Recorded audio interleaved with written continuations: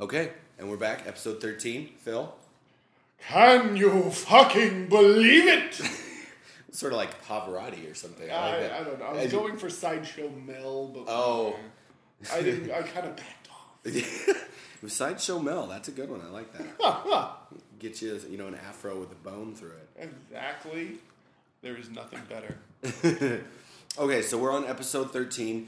So for this week, in honor of it being the 13th episode, lucky, 13, and then also the fact it's October, everybody's got their Halloween stuff out. We'll do the movies that we've seen, or the normal segment of stuff that maybe we each other have not seen. Which I was told in a piece of feedback, by the way, I was told was this particular listener that was their favorite section. What's that? The ones where if you have seen it and I haven't. Yeah. I was told that was. So you don't want to hear us talk then? I think what it was is that it was something like the movies when we both have seen them. Yeah. We tend to not explain the movies very well. Yeah. So if somebody out there's listening hasn't seen it, they're like, "What are they talking about?" So maybe we should try and do a little better job of actually explaining what movies we're talking about. We'll do a title, we'll do a few lines, and we'll be like, "That was funny." Okay, moving on. Hey, if it works for us, it should work for you, man. Exactly. You should be on our page, not us on yours. But okay, so we'll do the the normal stuff, but then I was thinking we could do some of the horror movies that we have seen. Some of the most, just the memorable moments, just quickly, not have to go into all these, because we've talked about a bunch of horror movies anyway. But, from every horror movie, there's usually at least one sort of memorable, or any horror series, because like we mentioned before, we sat down and watched 40 horror movies, because they were all in a row, the series ones. So, I think, let's see, first off, we'll do one that we have both seen. Well, there's two that we have both seen that we have listed here. First Night and Red Dawn. Oh, God. So which one are we doing first? Hey, man, it's totally your choice.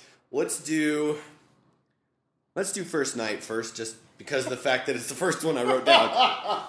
So, yeah. Because in the title, it's called First. Oh, hey. Phil, quick on the draw tonight. Okay, so if you want some explanation, First Night is King Arthur, right? Yep.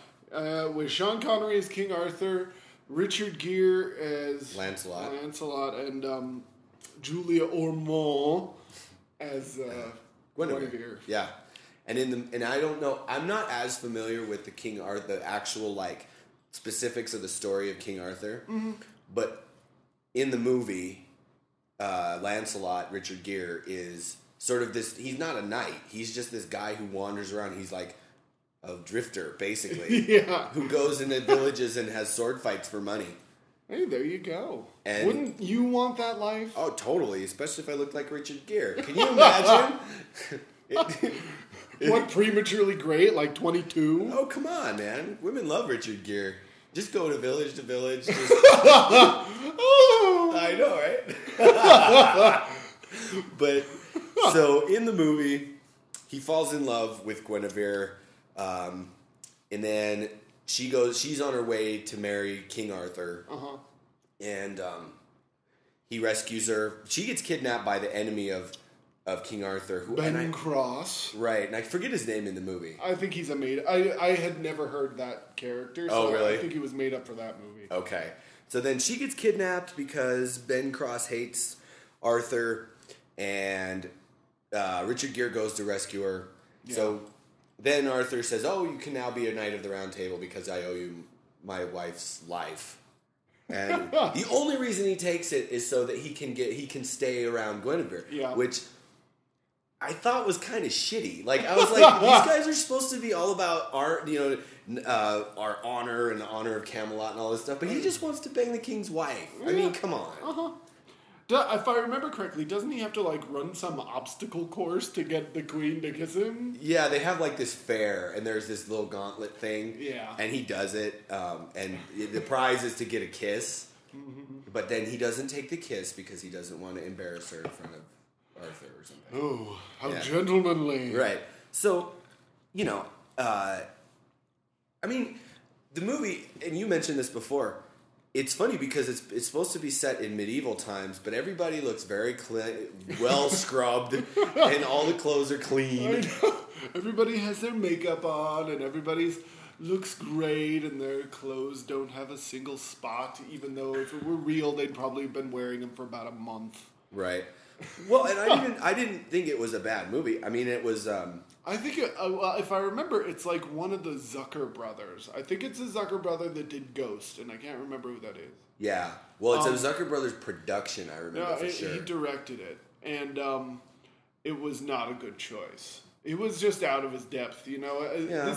Those guys know comedy. They shouldn't be trying to do, like, medieval jousting action. Yeah. Well, I thought it was well done. I mean, the stunts and stuff were good. I really got the impression, I was like, oh, you know, the stunts and everything, I thought those were good, you know, Well, I just, as I recall, the cinematography is bad because, well, I always think, unless it's like a kid movie, no movie should be that bright. I just don't agree with that. I look at it and go, it's too bright. It looks like a television show. Yeah, well, I can see that. I didn't really get that impression necessarily, but it's just not my favorite. I think there are better King Arthur movies out there. Yeah. Well, I just thought it was. I mean, and just getting into the story back to what I was saying before. Mm-hmm. In that movie, Lancelot's kind of a dick. I mean, he's and then he gets all upset because he takes his position as Knight of the Round Table. And then he's making out with Guinevere, and Sean Connery catches him, and he's all upset. He's like, "My king, I didn't mean to hurt you." And yes, you did. That's the only reason you're here. You know, a tidbit. I've always heard that Sean Connery was like the universe's biggest tightwad when it came to money. Like, apparently he learned accounting so he could do the books on his movies that he makes to figure out if they're jipping him out of a dime. Really? Yeah. Wow. Okay. I mean, the whole. It's so funny, Sean. The reason he made League of Extraordinary Gentlemen was I read this article. He's like, well, they offered me The Matrix, and I didn't get it, so I didn't take it. And they offered me Star Wars, and I didn't get it, so I didn't take it. and so this one, they offered me it, I didn't get it, but I took it. Talk about taking your swing at the wrong pitch there, buddy. Exactly. Wow. A little late. Yeah. The Matrix and Star Wars, and then he went with League of Extraordinary Gentlemen. Exactly. Wow. Okay, well. He was good in it, and the comment that was made, not by me, but the comment that was made while watching the movie was, without Sean Connery, it would really be probably a B movie, like a real B movie. Yeah, well, to me, it looks like one. It looks like, you know, something that was made on the cheap. And the only thing expensive in it are its stars. And Julia Ormond, I'm sorry, I love you, but I can't imagine you were that expensive. Mm-hmm. But, you know, Sean Connery, Richard Gere. Stuff. I mean, I think it was supposed to be kind of a comeback vehicle for Gere, and it didn't work. That movie was a fairly moderate hit, wasn't it? No, I don't think so. No? I don't remember it as that. If I'm wrong, people out podcast land, you let me know, but I don't remember that being a hit at all. Huh. See, I was under the impression that it was maybe not some kind of blockbuster smash. I don't even think it was like a single. It might have made $25-30 million. Really? Huh. Okay, well then I had a completely wrong idea of that movie. But whatever. I mean, again, and the thing is that it was a decent movie. It's not like god-awful. Like, I don't regret having watched that movie. In fact, I've probably seen it 2 or 3 times. Yeah. But it's not something I would recommend to somebody. Yeah. Well, you know what's funny is I noticed, too, is that in the movie, and that I don't know if this was on purpose or what. It probably was. But if you notice in the movie, all the guys that are sort of the good guys that on Arthur's, you know, in the Camelot, the knights, and even just the army, they're all decent-looking guys.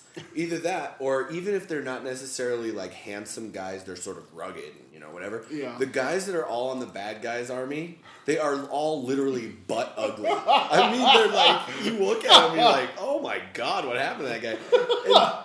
And it was just, I don't know why I noticed that, but it was, to me, it really stood out. I guess that's the way to distinguish. Yeah. Oh God, you're ugly. You must be evil, you know. And the bad guy, he lived in a cave. I know, that giant cave, and I love that. What was with the play? I mean, he just like stuck her on a little shelf and said, "You stay there." Well, it was, but there was the big pit around it. But it was kind of funny. Why would you, if you're this bad guy who supposedly has this big army and all this stuff, why would you live in a cave? Because it emphasizes that he's bad. Yeah, well, yeah, but come on, So, I mean, it was, again, my impression of it was it wasn't a bad movie. It was actually longer than I remember it, or than I thought it was going to be, because it was like 2 hours long, which, for that type of movie, that seems a little long to me. For ostensibly like a period piece, it doesn't maybe, seem because maybe it was supposed to be fairly sweeping and epic and whatever. But, I didn't dislike it. It probably wouldn't be one that I would run out and rent again or anything, but I didn't dislike it. Yeah, I get it. Okay. All right, so then, we're moving on now to another sweeping epic of 1980s America at war with Red Dawn. Red Dawn.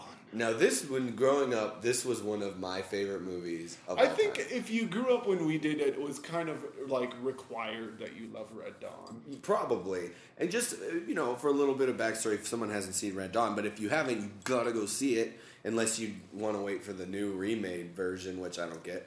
We'll get into that in a minute. But the story is that that the U.S. gets invaded by Russia and Cuba, basically the commies. Yeah. Because it was made in, 85, I think. Yeah, something like that. Yeah. So it was right around Rambo and the Cold War and Reagan and all that. Well, the U.S. gets invaded by the commies, and Patrick Swayze and C. Thomas Howell and Charlie Sheen, Jennifer Grey, Leah Thompson, and then a bunch of other not well-known actors.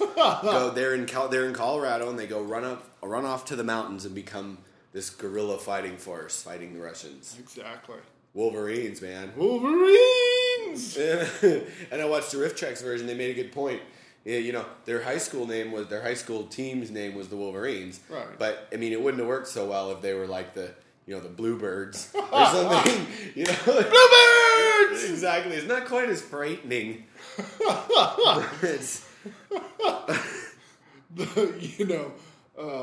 Commerce City Devil Rabbits or something. Yeah, exactly. Yeah. But, like I said, growing up, that was like one of my favorite movies.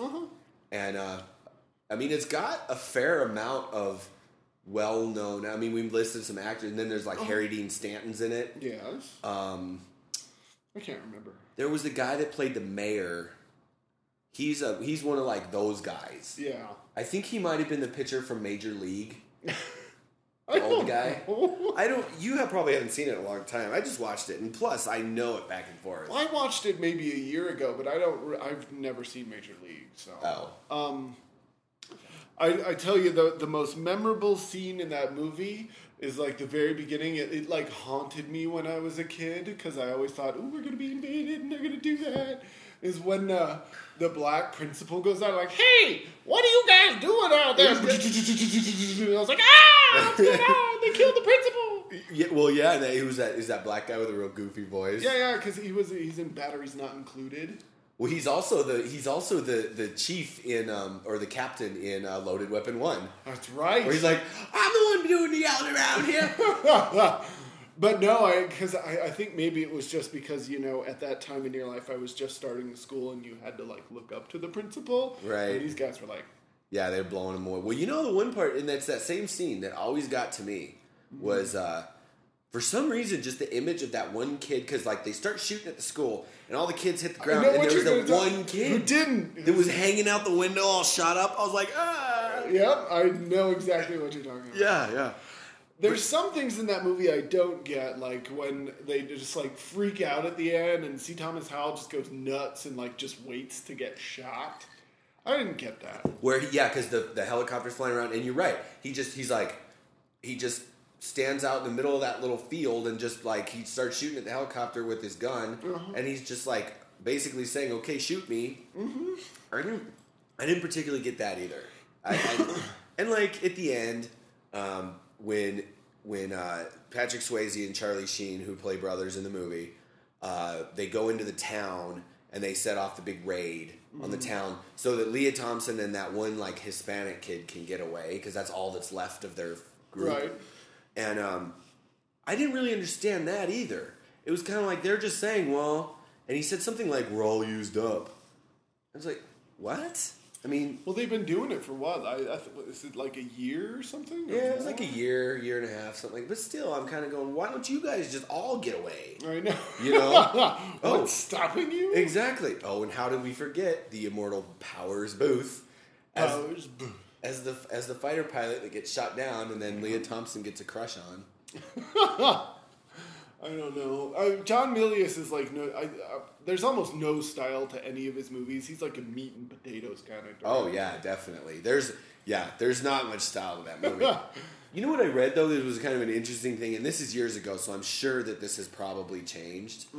But I had a copy when I don't know if I would say necessarily a kid, but I had a copy of the Guinness Book of World Records. And that movie was listed as the most violent movie ever made, based on the number of deaths in the movie. Okay. I couldn't believe it because for as much as that is a war movie and a bunch of people get shot up and stuff like that, it didn't strike me as overly violent. No, it's not violent, but if you're going simply on casualties, I get it. Because, they're constantly, like, shooting up whole convoys of Russians. Right, exactly, yeah. But no, it's not. It's actually pretty mild by today's standards. Oh, sure. I mean, I can't wait to see it. In the remake, we were talking about this earlier. I just don't get that.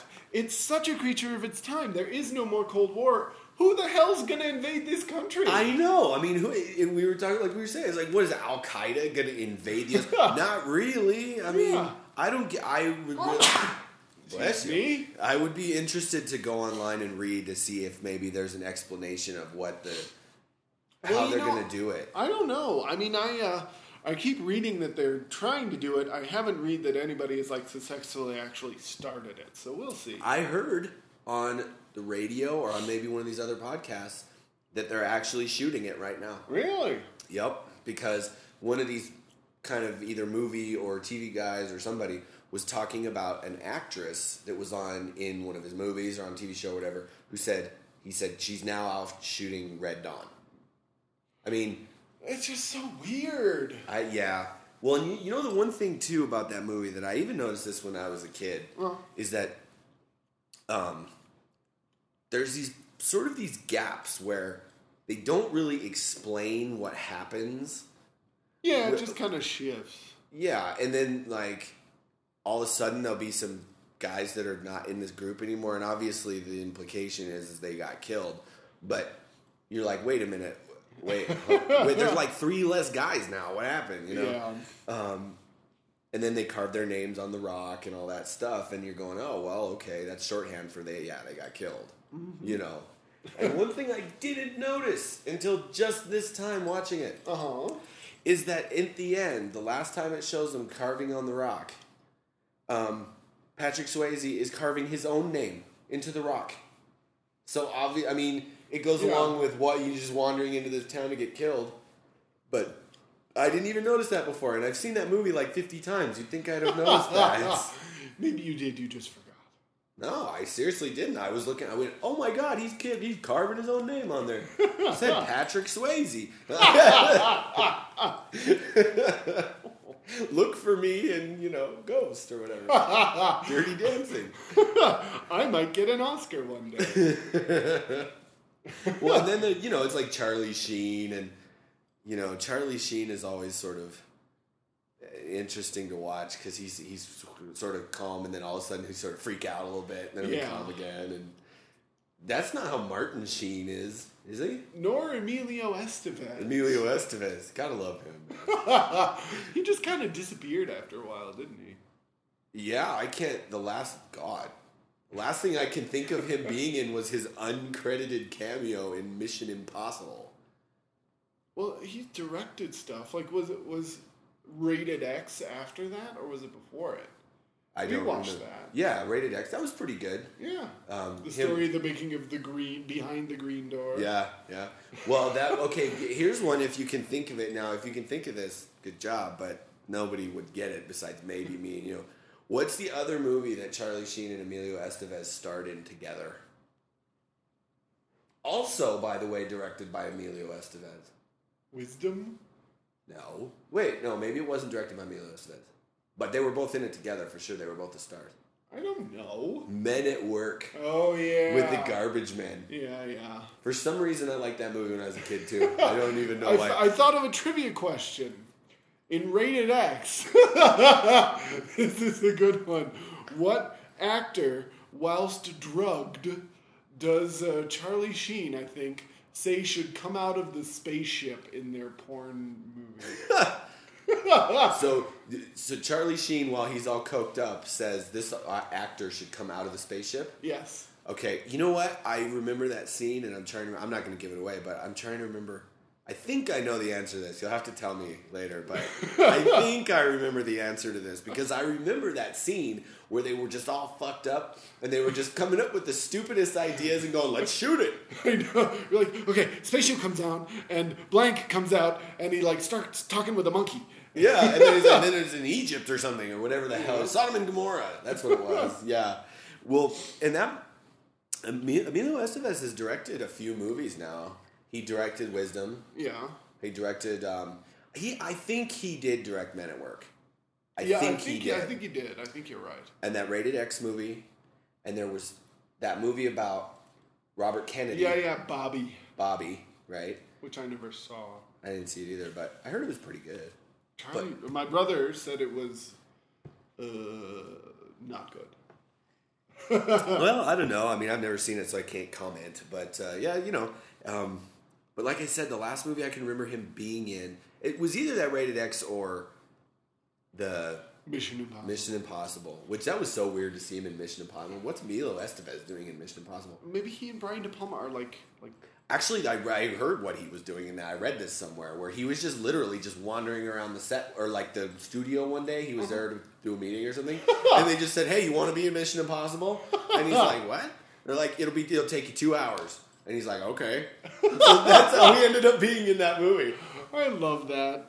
Like in Star Trek 6, that was the story how they got Christian Slater into Star Trek 6. Was like he was shooting next door. He's like, "Hey, can I be in it?" Like, yeah, sure, take this line. Yeah, the 2 lines that he had where he's bugging Sulu. Yeah. But yeah, I mean, whatever. We got a little off track, but anyway, going back to Red Dawn. I mean, it's funny to me that the characters in that movie are very ill-defined characters. They're very broad, yeah. Except for, I mean, you don't even know who some of them are at points. Uh-huh. Except for, Patrick Swayze, Charlie Sheen, Leah Thompson, Jennifer Grey, Powers Booth, C. Thomas Howell. The rest of them are just sort of like there. Uh-huh. And there's the one kid named Aardvark. And it's like, and it's weird because in these scenes it seems like you're really supposed to care what happens to these certain characters. But you're like, how can I care about this character if I don't even know who the hell that is? Yeah. You're supposed to feel like you've been thrust into the battle with them. Oh, right. Okay. Come on, man. Get your patriotism up. Well, yeah. It's a little bit of a... And it's funny because that movie, it comes across as super, like, jingoistic. And it is. John Milius is one of the few conservative filmmakers in Hollywood. Right. But I think that but in the movie, if you watch the movie, it's almost like they're not even necessarily going, "Go USA." They're kind of going, "You invaded our town, so we're pissed at you now," or something. Well, but I think to him, he would say that it's the one and the same. They invaded Colorado, and they're pissed that the Russians are in America.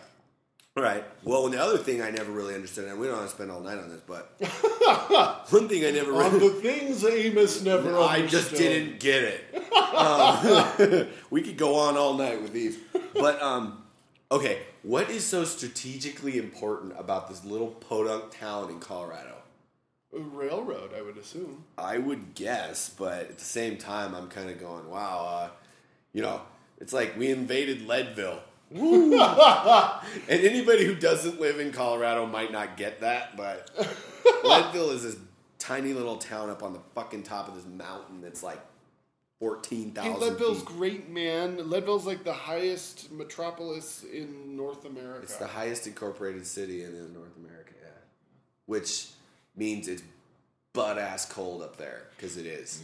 My uncle one time went to the highest metropolis or incorporated city or whatever in the world, which is a city in Peru or Bolivia at 14,000 feet. Yeah. Can you?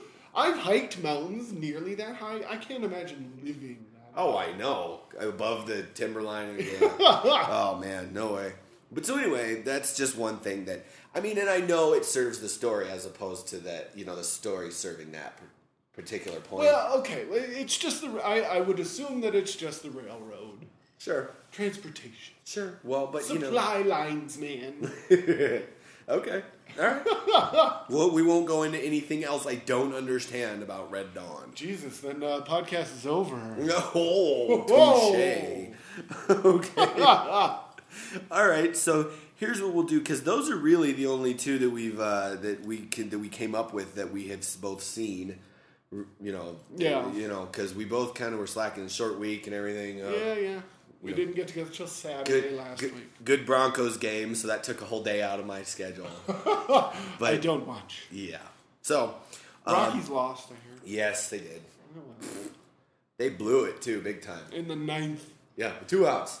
Oh well. This isn't a sports podcast. We can make it one if you want.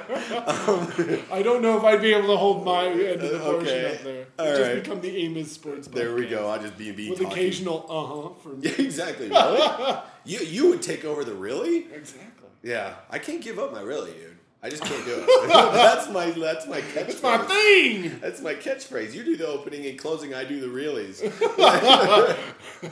the one other thing I didn't get. Yeah. Okay. Well, it's no fun to talk about the stuff you did get, because you're like, oh, you know what I understood about that?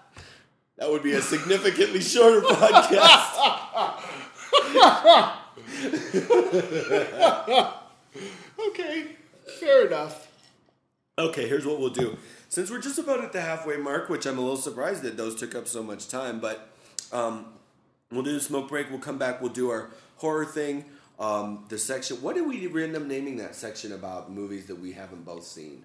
Is that what it was? Oh, wasn't it like we nearly watched the same movie? We almost watched this together or something? Yeah, okay. Then we'll come back. We'll do the horror thing. We'll do that. And then, we'll let these people go for another week. They'll enjoy it. I'm sure they will. Sayonara.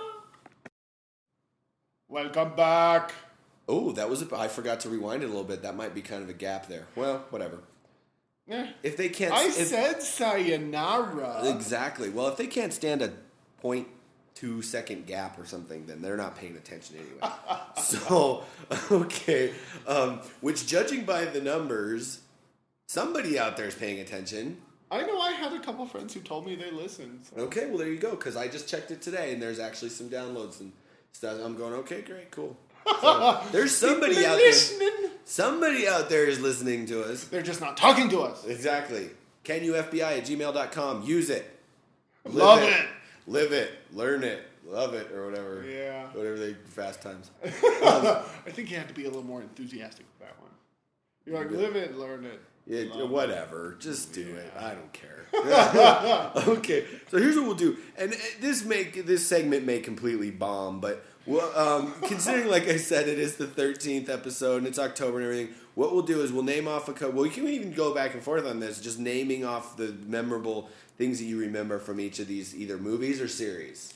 Okay. We'll try. Okay, so I'll go first for you, which I know that you've probably seen these and maybe remember these a little bit better than I do, because they weren't my favorite, was Nightmare on Elm Street. Now, we're not talking about the new one, obviously, because we talked about that already. Yeah. Well, and nobody's seen it. Well, yeah. For me, my favorite one, obviously, is the new Nightmare. I was never the biggest fan of that series, just because I never really thought Freddy was that scary. Right. But he's always too much of a jokester, Yeah. But I get that was the point. Yeah, it kind of was. But I love the new Nightmare. I love all that stuff with the claws coming through the sheets and stuff like that. Yeah. Well, the one I always remember was where Johnny Depp gets sucked down into the bed, and then the bed Yeah. like barfs all that blood up. I was like, Yeah. yeah. In both the first one and the seventh one, I think they have a lady taken up into the middle of the air and killed in the middle of the air. Yeah. The other one I always remember. The other one I always remember from the Nightmare series was the third one. The one with Patty Arquette. Yeah, Dream Warriors. Yeah. Where there was the one girl who always just was watching TV. All she did was watch TV, and Freddy came out of the TV and like grabbed her and smashed her into the TV. For some reason, and then it shows like the real world, whatever. She's like up in the TV on the wall, just hanging there. For some reason, that one always got me. Now, do you remember which famous at the time couple cameoed in? I think it's 5. Freddy's Dead. That was Roseanne and Tom Arnold. Yes. Yeah, it was. Yeah, I remember that. They played and they were in that weird little carnival thing. No, they just like knocked on the door. And they're like, "Hey!" Because I remember that They were like door-to-door salesmen or something. Okay, because I remember them. Neighbor, I don't know. Yeah, but yeah. But I remember them standing on the doorstep. Tom and Roseanne. Hey. Okay. Okay, so I mean, hey, that's enough. Yeah, I mean, we don't have to go on and on about these. Let's see. How about Friday the 13th? Well, for me, the best death that I can recall is from Jason Goes to Hell. Mm-hmm. When the couple is like fucking in the tent and he just stabs. Is it the girl or the guy through the chest? The girl, and like rips her in. Yeah. Oy. That was my favorite.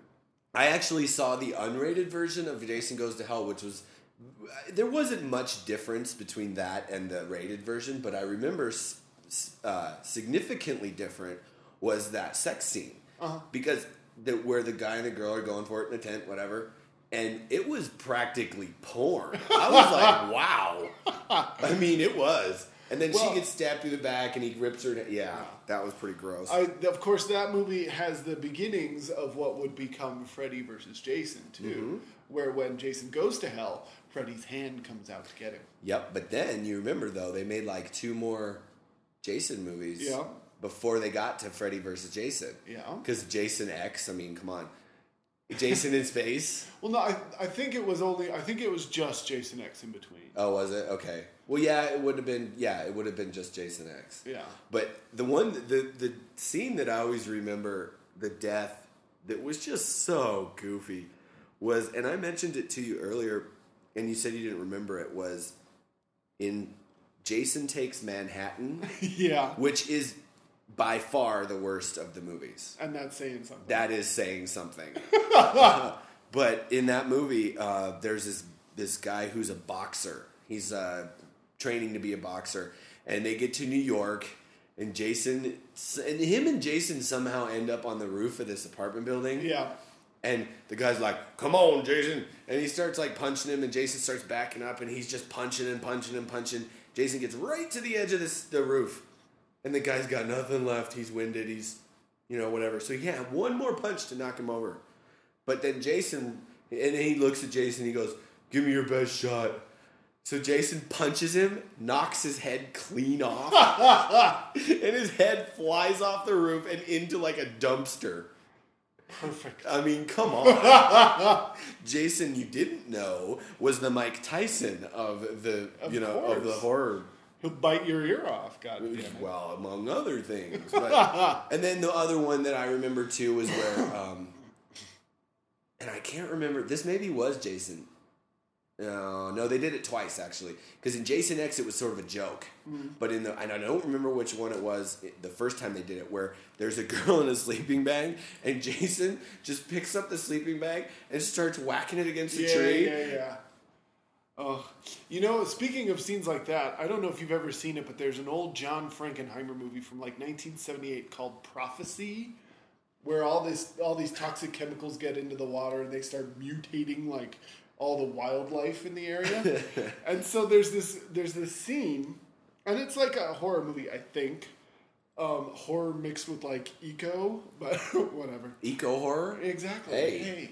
Al Gore's favorite. But so there's this mutant grizzly bear, and he comes upon these campers, and like one of the kids is in his sleeping bag, and like I swear all you see is like this big paw, and it wipes at one of the sleeping bags, and it goes flying off against this cliff, and it just like poof, and all the down feathers. Oh man! And you're like, wow, okay. It's a strong grizzly bear. Exactly. I mean, grizzly bears are strong, but come on, that's kind of ridiculous. Anyway, sleeping bag fun over. Oh yeah, well, sleeping bag fun. Come on, man. But yeah, in Jason X, it was the joke where they were trying to fool Jason with the hologram. Yeah, I remember. Okay, so I could go on and on about Friday the 13th. I love those, but I won't.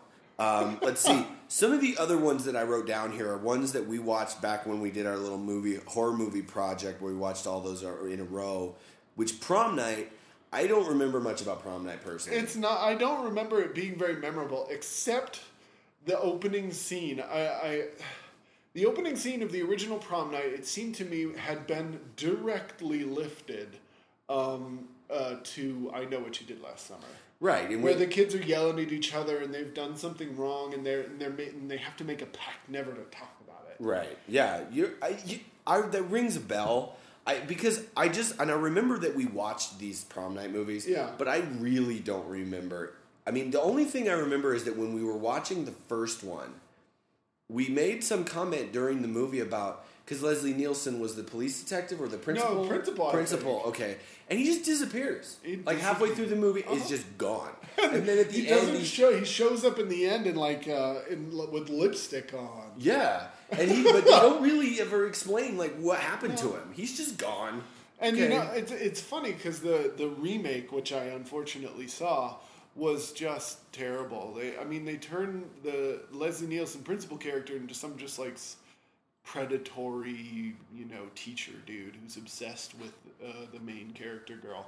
Yeah. And it's just boring because these kids just keep going up to the hotel room and then they get slaughtered in the hotel room, stored in a closet. More kids come into the hotel room, get slaughtered, get put in the closet. More kids come in. You're like, fuck off! Yeah. It doesn't sound exactly real original when it comes to that, but... Jonathan Shack took the...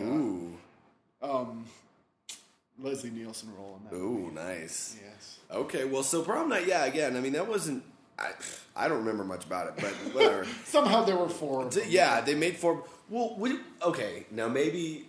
Here we go again with what I didn't not necessarily understand, but don't remember very well. Uh-huh. Which one was the one... Was it Prom Night, 3, where somehow they got sort of sucked into some alternate dimension... or something, and then at the end, it was like they were at this diner, they went back in time, or some weird shit. Do you remember this? I don't remember that at all. Okay, since we started talking about these horror movie series, I've been trying to remember what movie that was. And I know we watched it. I know it was one of the ones we watched, and I'm pretty sure it's the third Prom Night. It might be. But it ends up at some diner, and they think they got away, but then they really didn't. It was weird. I don't remember, but whatever. If you know out there, let us know, because I'm apparently mystified by this, and for some reason it's sticking in my brain. So then we got, let's see, we pretty much talked about Night of the Demons already. Yeah, that's the first and the third are skippable. It's the second that's the It's gem. just awesome. Gem. Awesome. Definition of awesomeness. Exactly. And then, Sleepaway Camp was one that I came up with. I think we only watched the first one, and I'll never get over that last line. She's a boy. I know, it's Sly Stallone's second cousin. She's a boy. Yeah. Well, it was the old maintenance guy or something that said that, right? No, it was the Studley Muscle. Was it? Yeah, camp counselor. I could have swore it was the janitor or something. Who looked like he was about 20 years too old to be a camp counselor, but he was a camp counselor, yeah. Yeah, huh. Yeah, no, well, and I was a little surprised because they didn't shy away from it in that. They showed the full frontal, that's a boy. Remember? Yeah. I was just like, wow, okay. It is. I don't even remember the motive for that. I don't at all. Because you know how each of these series, there's Freddy, he got burned alive because he was a child killer, rapist, whatever. Yeah. Jason was revenging his mother. And also taking revenge on the counselors that let him drown. And yes, and Jason's mother was That's sort of the theme for both of them. Right. But then And then Night of Demons obviously was just demons, so it's like they just came from hell. What are you gonna do about that, right? But I don't remember what the motive was for the killing for Sleepaway Camp. I think it was similar to Friday the 13th, but I think so, if I remember. Either that or like they'd been raising this boy as a girl and he was pissed off or something. Something weird, something fucking weird, something very odd and psychological. Okay, well, so then let's see. Any sort of one-off horror movies that you can think of that have memorable kills or scenes? Oh, not that I remember. I was gonna say that I remember. I don't think they're trying to do this anymore, just because on the face of it, it sounds stupid. But when they did the Freddy versus Jason, I remember for a long time they were trying to get Michael Myers versus Pinhead, right? Pinhead off the ground. I was like, wow, I think Pinhead wins. Pretty much. Michael Myers versus Pinhead. I'm not sure that's the audience really, that like the wide audience that Freddy versus Jason would have got. Yeah, probably not. I don't. Hellraiser has always seemed more like the cult horror movie. Like somehow there are 8 of them, but I don't know that many people that really like those. Are there really 8? Yeah. Wow. Well, I know that the one... And there are like 3 of them are Alan Smithy films. Yeah, I was just going to say the Bloodlines one. Yeah, Hellraiser in space. Why do they always go to space? When are they going to take Michael Myers to space? Fuck. Well, I liked Jason X just because it was so goofy. That was supposed to be the one that was by fans, for fans. Yeah, it seemed like they were kind of taking that... that tone that the Chinese guy brought to Chucky. Yeah. And kind of trying to make it kind of riffy and... Yeah. Well, yeah, I mean, when Jason gets blown away and then he gets rebuilt and he's like metal robot Jason and stuff. He's Transformer Jason? Yeah, right. He's like cyborg Jason, whatever. That was kind of good. But, for whatever reason, and I think maybe they hit the tone well enough for me that I kind of enjoyed it just because it was just, you can't take it seriously. Yeah. I mean, some horror movies, they try to, take it seriously. Exorcist, whatever, but... The Exorcist has never been scary to me. And maybe it's just because I wasn't at that time, and it didn't... but by the time I saw it, it was like totally passé. I just don't find it scary at all. That was one of the few horror movies that really did scare the crap out of me. Really? Yep. It scared the shit out of me. I have never... Pazuzu? I always just thought it was a little silly. Well, that's because you've seen the sequels. The Exorcist on its own, and you don't have to agree with me, but I swear that's one of the few horror movies I've ever seen that really just scared the shit out of me. There are plenty of horror movies that have scared me because I'm kind of a puss like that. But no, that was not one of them. Okay. Well, and hey, I love Billy Friedkin.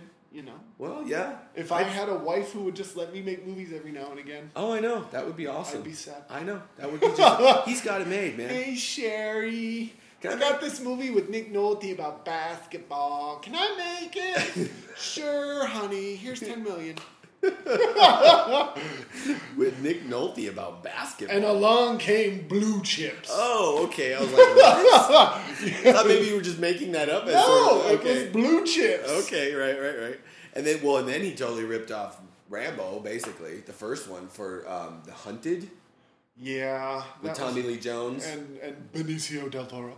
That guy comes up in the weirdest movies. I know. It's like somehow in my mind, I think that Benicio del Toro goes on like a 3-year bender and just like living in a hotel in, Juarez or something. Yeah. Just like, clicking a gun over, playing Russian roulette with himself or something. And then goes, I need more money.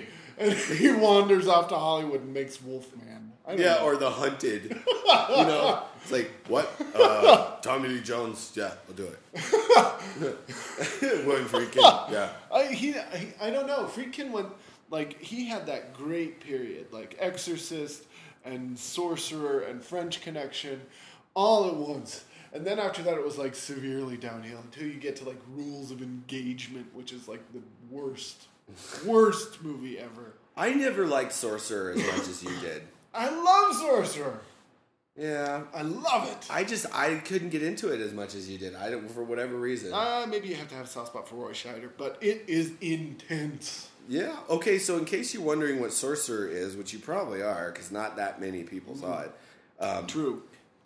It's a movie with Roy. You should explain it. You like it better than I do. Well, I so don't it's remember it based well. on this old French movie called Wages of Fear, and it's about these like. It starts off with these stories of these four kind of criminals and crooks who've like robbed people or pissed people off or assassinated people, and they all end up in this bogus South American country, just like sitting around. And so then they're trying to. There's like an oil rig that's over this treacherous path, and it blows up. And in order to put out the fire, they have to get nitro to the thing so they can blow up the thing so it'll put out the fire. And so, but they can't fly it there because it'll explode because it's nitro and all this stuff. So they decide to put it on trucks and send it over this perilous mountain pass. Okay, see, I didn't remember the backstory. I remember the mountain pass thing, whatever. And so all these miscreants, these criminals, volunteer and end up carting this stuff over the mountains, and it's really intense. See, and I remember watching it with you, but I just didn't remember what the backstory was. I remember that they were hauling this stuff up the mountain, and then there was the part where they go across that bridge and. Yeah. And I love the scene where the other truck blows up, where they're just like, ha ha ha, the tire blows out, boom. You're like, holy fuck! Whoa, didn't see that coming. Girl blows up! To steal Hey, wasn't that a title of one of our podcasts? Yeah, hey, a little self-promotion, never hurts. Okay, so I think that's basically it for the horror stuff. I can't really think of anything else. Yeah, we ended up going off track, so it's probably... Yeah, well, into Sorcerer, which...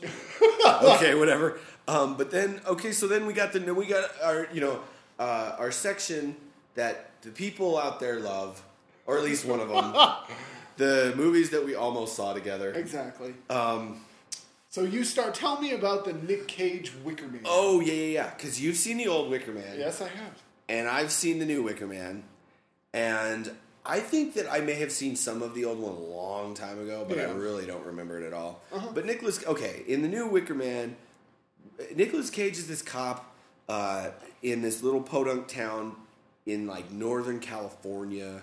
Uh-huh. And he's riding around on his motorcycle one day, and there's this mom and daughter who are driving in their station wagon, and he sees them get in this wreck. This truck hits them or something. Their car light's on fire. He's trying to get the little girl out, and the car blows up. Uh-huh. So then he's all depressed, and he's sitting at home going, oh, poor me, I couldn't save this girl. He gets a letter from this former lover of his, who he had almost gotten married to. My daughter's missing. Will you please come help me find her? I live on this island off the coast of Washington, I think. Yeah. And he's like, well, okay, he goes up there, and it's this like weird cult of these women that basically, it's sort of this cross between this sort of Mother Earth kind of thing and like paganism, and it's creepy. These women and they in the movie they get the most mannish like butch women they can find, and these are these women that live on this island, and Nicolas Cage is going, oh, you're a bunch of freaks and blah blah blah. And so he's trying to find this little girl, and all these weird things keep happening. They won't tell him if she's alive, if she's dead, if they murdered her or whatever, but you get the impression, and I'm sure they say this at some point, that they're going to sacrifice this girl so that the crops will come back. Right. And so he finally, at the end, and spoiler coming, I guess, but... about the Wicker Man. About the Wicker Man.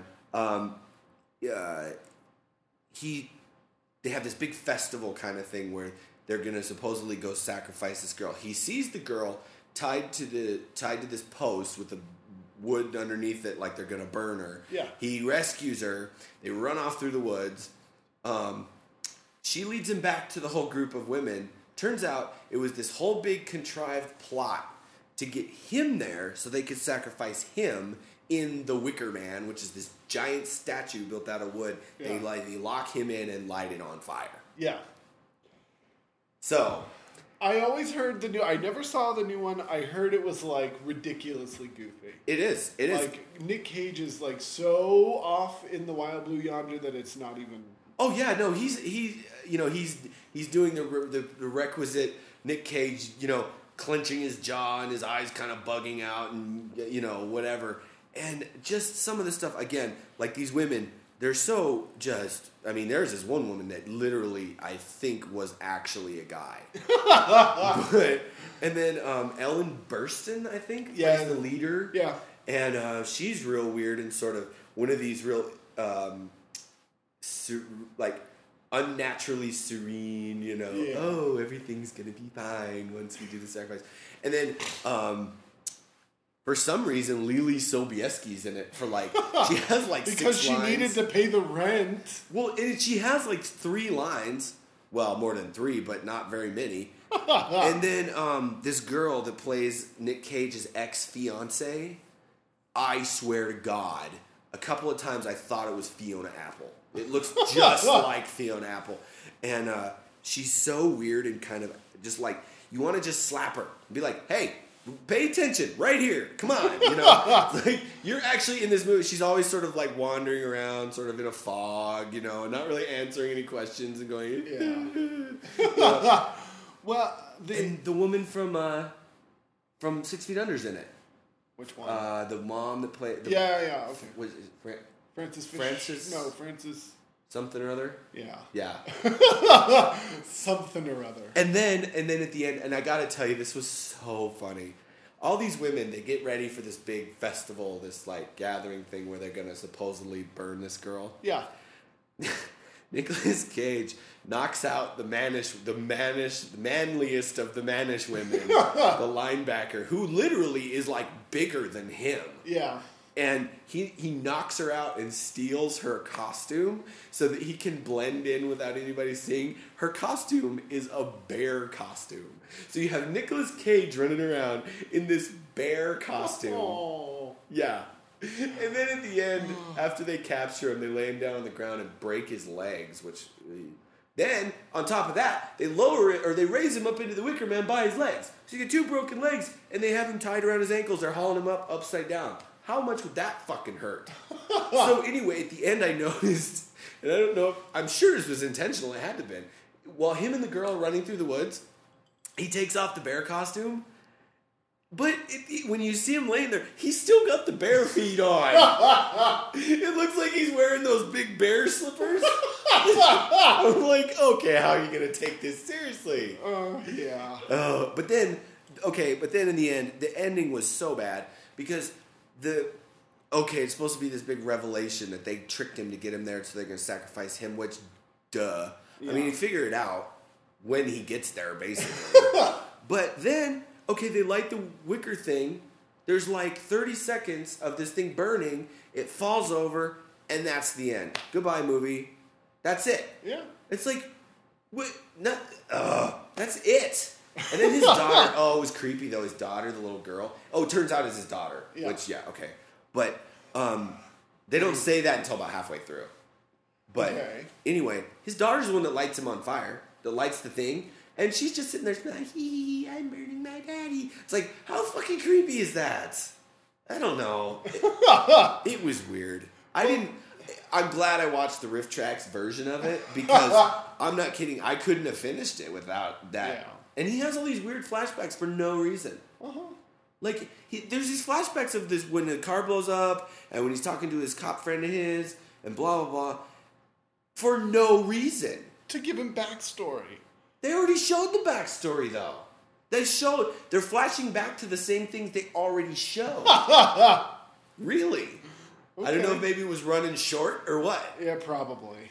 Well, the original is different in tone, let's say. It's maybe not, because it is goofy. I remember, it's virtually the same story. This cop goes to this island to search for a missing girl. He's extremely religious. Okay. He's a super Christian. And he goes to this island. He's deeply offended by all these naked people and all this stuff because it's supposed to be. I think they represent themselves as a commune or something. And Christopher Lee is their leader. Uh-huh. And I seem to remember there's a scene in the inn in like a bedroom where Britt Eklund is just like dancing totally in the nude to like some weird, like music. I was like, okay. But more and more he gets involved. He figures out it's a cult, and they're gonna sacrifice this little girl. So he's trying to save this little girl. This little girl's missing. Blah blah blah. And at the end, of course, they go. And while he's rescuing her from the Wicker Man, I think that may be the difference. But I think he rescues her from the Wicker Man, and she locks him in. And then they set it afire. So was it a setup in in the one like I watched? I think if I remember correctly, and let me know if I'm wrong, people in podcast land. But he goes up there to save the little girl into the little hole in the Wicker Man, and she like gets out and locks him in. Okay. And then they take away the ladder and they set it on fire, and the whole like cult is like doing the whole kumbaya thing, like Hands Across America thing around the Wicker Man, like, and singing as you just hear these like cries for like literally 2 minutes of film. Well, see, that's the funny thing is that the one that I watched, there's no payoff. I mean, Nick Cage they put him in there, whatever, and oh Lord, the last about 5 or 10 minutes, he goes into like he goes onto some other planet when it comes to acting, because the thing that one of the things that the women on this island in the newer one, they raise bees. Yeah. And he's allergic to bees, so he always carries around these little syringes of adrenaline or whatever it is. Yeah, yeah. So they put this cage thing over his head, and then they pour a bunch of bees into it, and he goes into the whole. Remember when I made mention of the Christian Slater commentary for the blind thing? Yeah. He's like, my eyes. He's going, they're crawling in my eyes, and he's freaking out. And then when they're about to like break his legs and put him in the Wicker Man, he's going, I don't believe in your religion. And it's like, what? I mean, what? Who cares if you believe in it or not? They're killing you. But the original is far more creepy, and its kind of oddity puts you enough off of your kind of normalness that it's effective. And by the time you get to the end where the dude's burning in the Wicker Man, it's freaky. Yeah, see this one. I always heard the original is so bad it's funny. The original? Or I mean the remake. Oh yeah, no, it's bad, and the thing is that I think Nick Cage is not the right person to put in that movie. No, the guy in the original is like a block. Yeah. Like... Well, I was trying to remember who it was that was in the original. Nobody. It's just some British guy, right? It's just some British guy, Christopher Lee and Britt Eklund, and those are like the only famous people. Okay, because and then in the new one too, they sort of switched up the whole cult thing in that made it into this real feminist paganism thing. Whereas in this one, what you're talking about in the older one, it sounds almost like they're almost sort of all like hippies gone weird. Well, it is pagan. It's a pagan ritual, but they're just kind of like hippies on this weird Scottish isle. Okay, yeah. I mean, this new one, like I said, there's nothing to it. Yeah. I mean, he goes to this island. These women act weird. They trick him. Which, oh my God, if you couldn't see that coming, you're a complete retard. I mean, maybe not in the sense of his character should have seen it coming. Yeah. But if you're watching this movie and you're surprised by this quote-unquote twist, stop watching movies because... Go read a book. Either that or you've been watching, keep watching movies because these hackneyed, twists will actually be effective on you. But... Well, I think we've had enough of the Wicker Man. Yeah, I know I have. So let's see. Movies that you saw that I didn't. Surrogate, right? Yes, I did. I went to see Surrogates, which is the new Bruce Willis picture that's been in the theater for a couple weeks. And directed by Jonathan Mostow, co-stars Radha Mitchell and James Cromwell.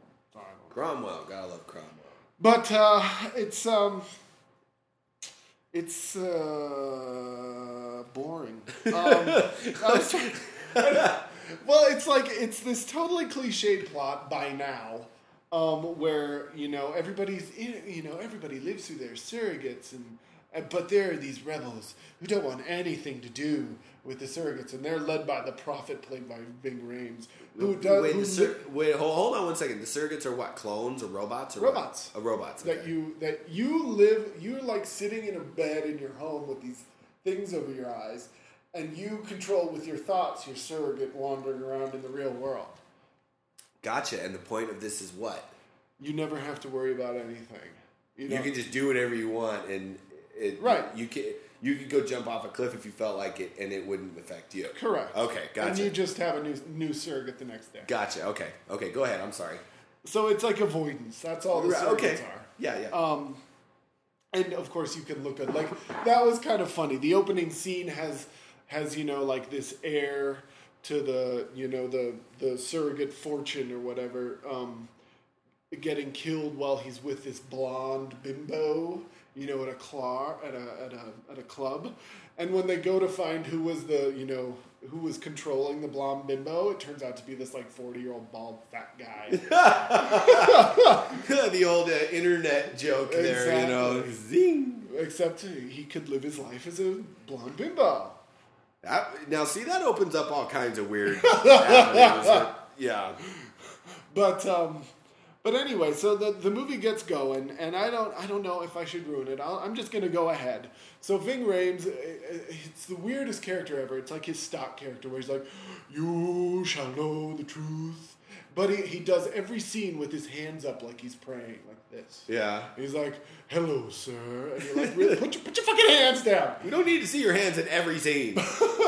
But okay, so here's the main problem, the biggest plot hole in this movie, is that the bad guy is one character, and yet throughout the movie, even though he doesn't want to get caught, like at the end, it's not like he's expecting Bruce Willis at the end, or maybe he is, but he doesn't think he'll be able to stop him. But for some reason, he keeps giving him hints throughout.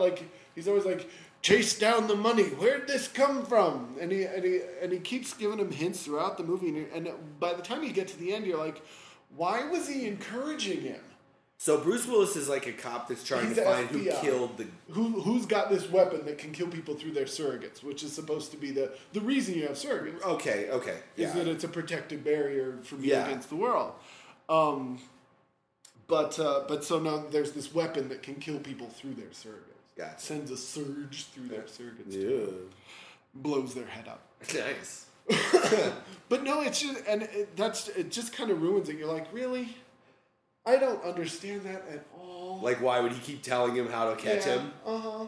Do they ever even explain at all why he did that? Nope. No? Just like... No. He shows up at the end. The guy's about to kill everyone operating a surrogate in the world. No, is it everybody that does this, or just some people? There's little, they call them reses, where the people who don't want to have surrogates live. Really? Yeah, because it's like a whole thing that there's kind of some weird racial message underneath where the people who have the surrogates beat up people without surrogates and call them meatbags. Okay. Yeah, it's bizarre. But the ending makes no sense because the message is, of course, you shouldn't deal with the world. Be careful of the internet. Personal interaction is important. Right. And so at the end, instead of killing everybody with a surrogate, he just disables every surrogate in the world. Oh. And of course, it's like, well, fuck! In a month, they're gonna start producing surrogates again. Yeah, I was gonna say they would be still making them, right? Yeah. Oh Lord. And it brings up there's this weird technological device where the FBI has this ability to hack into any surrogate, but for some reason it's not just in the U.S. It's in the world. And you're like, why does the FBI have the ability to get into surrogates in Zimbabwe? Why? Yeah, well, you want to know what those fucking Zulus are up to. God damn it. Exactly. But I don't know. It's a silly movie. It's boring. Don't see it. Well, see, and I had read that. I mean, obviously, I knew it was coming out, and I had read something about it. Somebody's opinion was that, okay, well, it's supposed to. And I don't know if this is true or not, but the person who I was listening to or reading was under the impression it was supposed to be a fairly big movie, like it, you know. Yeah. I mean, you can tell they had something of a budget at least. Okay, well then, so they're going, and it's Bruce Willis and whatever. Now, the reason that you can already tell it's not going to be any good is that it came out in October. Yeah. Not in July, not at Christmas. Mm-hmm. October. It's a dump. Yeah, I mean, that's where movies go to die. I think we made mention of that last week, too. Yeah, the worst months are September and January, but October's not much better if you're not a horror movie. Well, exactly. If it's a horror movie, perfect. But, yeah, not so much. Yeah. Well, I'm trying to think. I don't think that I've seen any other movies that maybe you haven't seen this last week, so I guess, I don't know. I mean, I guess I don't have anything to contribute to that particular... Jeez, Amos! I know, right? No, and we talked about Chill Factor. Yeah. You watched it, I didn't, but I have it on the computer, so I'll watch it, we'll do it next week. We won't do this section for that one this week. See, now the story here is that we were listening to an older podcast, and I remembered the rather ridiculous setup of Chill Factor. Right. And we decided. I looked it up in the Video Hound. Which if you need a book of movie reviews, get the Video Hound. Yeah, get the Video Hound Golden Movie Retriever. Fuck the Leonard Maltin bullshit. I know. Fuck Video Hound. Yeah, it's exhaustive. Oh, anyway, Lord. And they'd given it a woof, and they gave it like this hilarious review. And when we decided we had to watch it, so I have. And did we not? We didn't mention that on the actual podcast, right? No. This was just like after when we were. Okay, yeah. Because something we mentioned, I was like, "What was that?" I think we had mentioned like Skeet Ulrich, or no, it was Cuba Gooding Jr. Was that? Yeah, from the Christian Slater movie. Yeah. But Cuba Gooding Jr. Yeah. Well, you know what? I always get, for some reason, I always get the Chill Factor and that goofy Keanu Reeves movie, Chain Reaction, mixed up. I love Chain Reaction, and I won't have any disparagement of it. I haven't even seen it, but for some reason, I always get those two mixed up. I get it. And you know why? Why? It's the dumbest reason in the world. It's seriously the dumbest reason in the world. Because in one scene in Chain Reaction, they're he has some sort of fan boat or something. He's going across this frozen lake. Ice, yeah. That's why. Dude, and my memory works. Chill factor. Yeah. My memory works different than most people. I have this image. It's associative. I have this image and then this title, and my brain puts That's cold. It should be called Chill Factor. There's ice there. Chill Factor makes sense to me. Oh, by the way, I was also told, and this is just so not having to do with movies, whatever. But I had asked somebody. I said, if I can watch a movie that I've never seen before with the riff tracks going and still get the movie, because that's how I watch Wicker Man, but still listen to the riff tracks and still make it funny, I'm like, does that mean I have either a really super short attention span because I have to have more than one thing going on, or that I am good at concentrating so I can do both? She tells me, she says, oh, you probably have ADD. It's like... Okay, you've listened to the podcast, apparently. So, apparently, and this person is a nurse that told me this. Okay. So, apparently, Phil, I've been diagnosed with ADD. Via riff tracks. Thank you very much. Riff tracks saved my life. Now I'm on Ritalin. See, I don't know. If it's on TV, like MST3K, I can watch. Because, the movies you don't have to pay attention to. But if I was just sitting down to, watch Lawrence of Arabia or something, I don't think I'd want the riff tracks version. I think that would kind of annoy me. Well, maybe not even that serious. If I was sitting down to watch Chain Reaction, I don't know if I'd want riff tracks. Well, see, it's funny because there's certain movies. The only ones that I really like when we do the riff tracks, and God, this is so much of a free plug for riff tracks. I hope somebody hears this and sends us some free ones. I know, Jesus Christ. I demand endorsement money for riff tracks and Video Hound Golden Movie Retriever. And going back a little earlier, Budweiser. I plug Budweiser all the time in the early ones. But anyway, the movies that it works best for me are movies that I wouldn't watch normally anyway. Yeah. Like Wicker Man. I wouldn't have watched Wicker Man. Yeah. or movies I've already seen a bunch of times, like Red Dawn. Yeah. I see, now that I get. I guess if it's a movie that I'm really familiar with, I could probably do it. But I don't know. I have a tendency to watch movies I wouldn't normally watch anyway. Like, I kind of just consume anything that comes across my path. Yeah, I get that, because I do the same thing for the most part. Yeah. But there are certain movies that, and it didn't used to be this way. It used to be that me and you would go to see everything that came out. Yeah. We went to go see fucking the Tim Robbins Philippi movie on opening day. Antitrust. Antitrust. But we used to go see everything. Everything. Or rent everything. What was that? The one with Minnie Driver. That was like the lowest. High Heels and Low Lives. It's a great movie, people. That is a funny movie. But we went to see it in the theater. That's with Minnie Driver. Driver and Frances McDormand? No, it's some blonde chick who's like on TV or something. Oh yeah, no, that is a funny movie though. Jenny McCormick or something? Yeah, something McCormick. No, I don't know. Whatever. It's a funny movie though. Oh, and the other one, remember when what's the flight attendant movie with Mike Myers in sort of this really small role? Oh, View from the Top? Yeah, was it Gwyneth Paltrow? Those two are like the same person. You put the wrong emphasis on the wrong syllable. View from the Top, I don't know. It's a not a good movie, but I love the parts with Mike Myers. Mike Myers is really funny in that. What was the girl saying where he responded to it with that? She was saying, it was please assess the danger or something. Assess the window, because they were doing evacuation drills. Yeah. You put the wrong emphasis on the wrong syllable, and some of it's just damn funny. Like when Gwyneth goes up for the first time on the like low rent airline, that only flies between Laughlin and Las Vegas or whatever. Yeah. And she's never flown before, and she just freaks out. We're gonna die! And then all the passengers are looking at her with their eyes like dinner plates. What? That's funny. Yeah. But then it gets too serious as it goes on. It's like it's got a dichotomy in the middle where the first half was like pure slapstick comedy, and the second half is like a romantic movie. Yeah. Well, but the whole point of that conversation was that there are movies. It used to be that there were movies that I would watch anything. And I just basically would just watch anything that was out there. But now there's certain movies that I wouldn't watch, because there's just so many there that you can't watch everything. It's true. I don't know. It's like I watch almost anything when it comes on video or something, because I have the leisure of just putting it on my Netflix and it shows up. Yeah. At some point I go, oh, I wanted to watch this.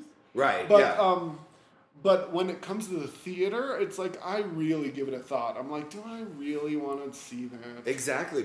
And again, I mean, there was a time when me and you would go to see everything. Routinely, like 3 or 4 movies a week. Yeah. And I mean, that was cool. But at the same time now, it's like, obviously, we don't have the time to do that. I mean, that's a lot of time, Yes, it is. And so, movies like Wicker Man, where I probably would not have watched them normally. Yeah. If I watch it with the riff tracks, excuse me, I can still get the movie. Yeah.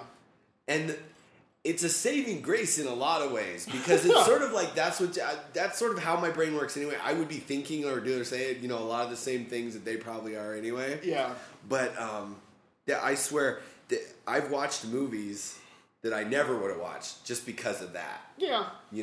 I get it. And then then there's again the movies like Red Dawn I've seen 100,000 times.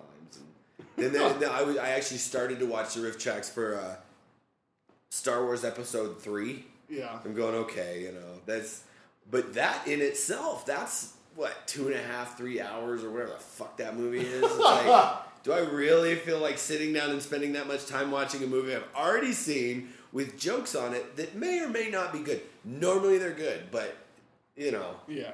So anyway, whatever. That's my rant over. And you know what, Riff Tracks guys, good job. I love it. Woohoo! All right. Go to Riff Tracks, whatever. Rifftracks.com. Yay. Okay, and also go to canyoufbi@gmail.com. Send us some feedback. Well, you don't go there. You write to us there. Oh, yeah. I'm new to the interwebs. Are you going to give out our password? Yeah. Oh, hey. Go and read our spam. We don't even have any spam. This is what I'm talking about, dude. I mean, I went off on that one thing about how we don't actually have any spam. We don't. I checked it the other day. We still don't have any spam. I mean, come on. At least just spam providers. Send us a recipe. Spam providers. Doesn't everybody need a bigger penis or something? Can you FBI@gmail.com needs a bigger penis? Exactly. Or we want to go on a date with Russian singles.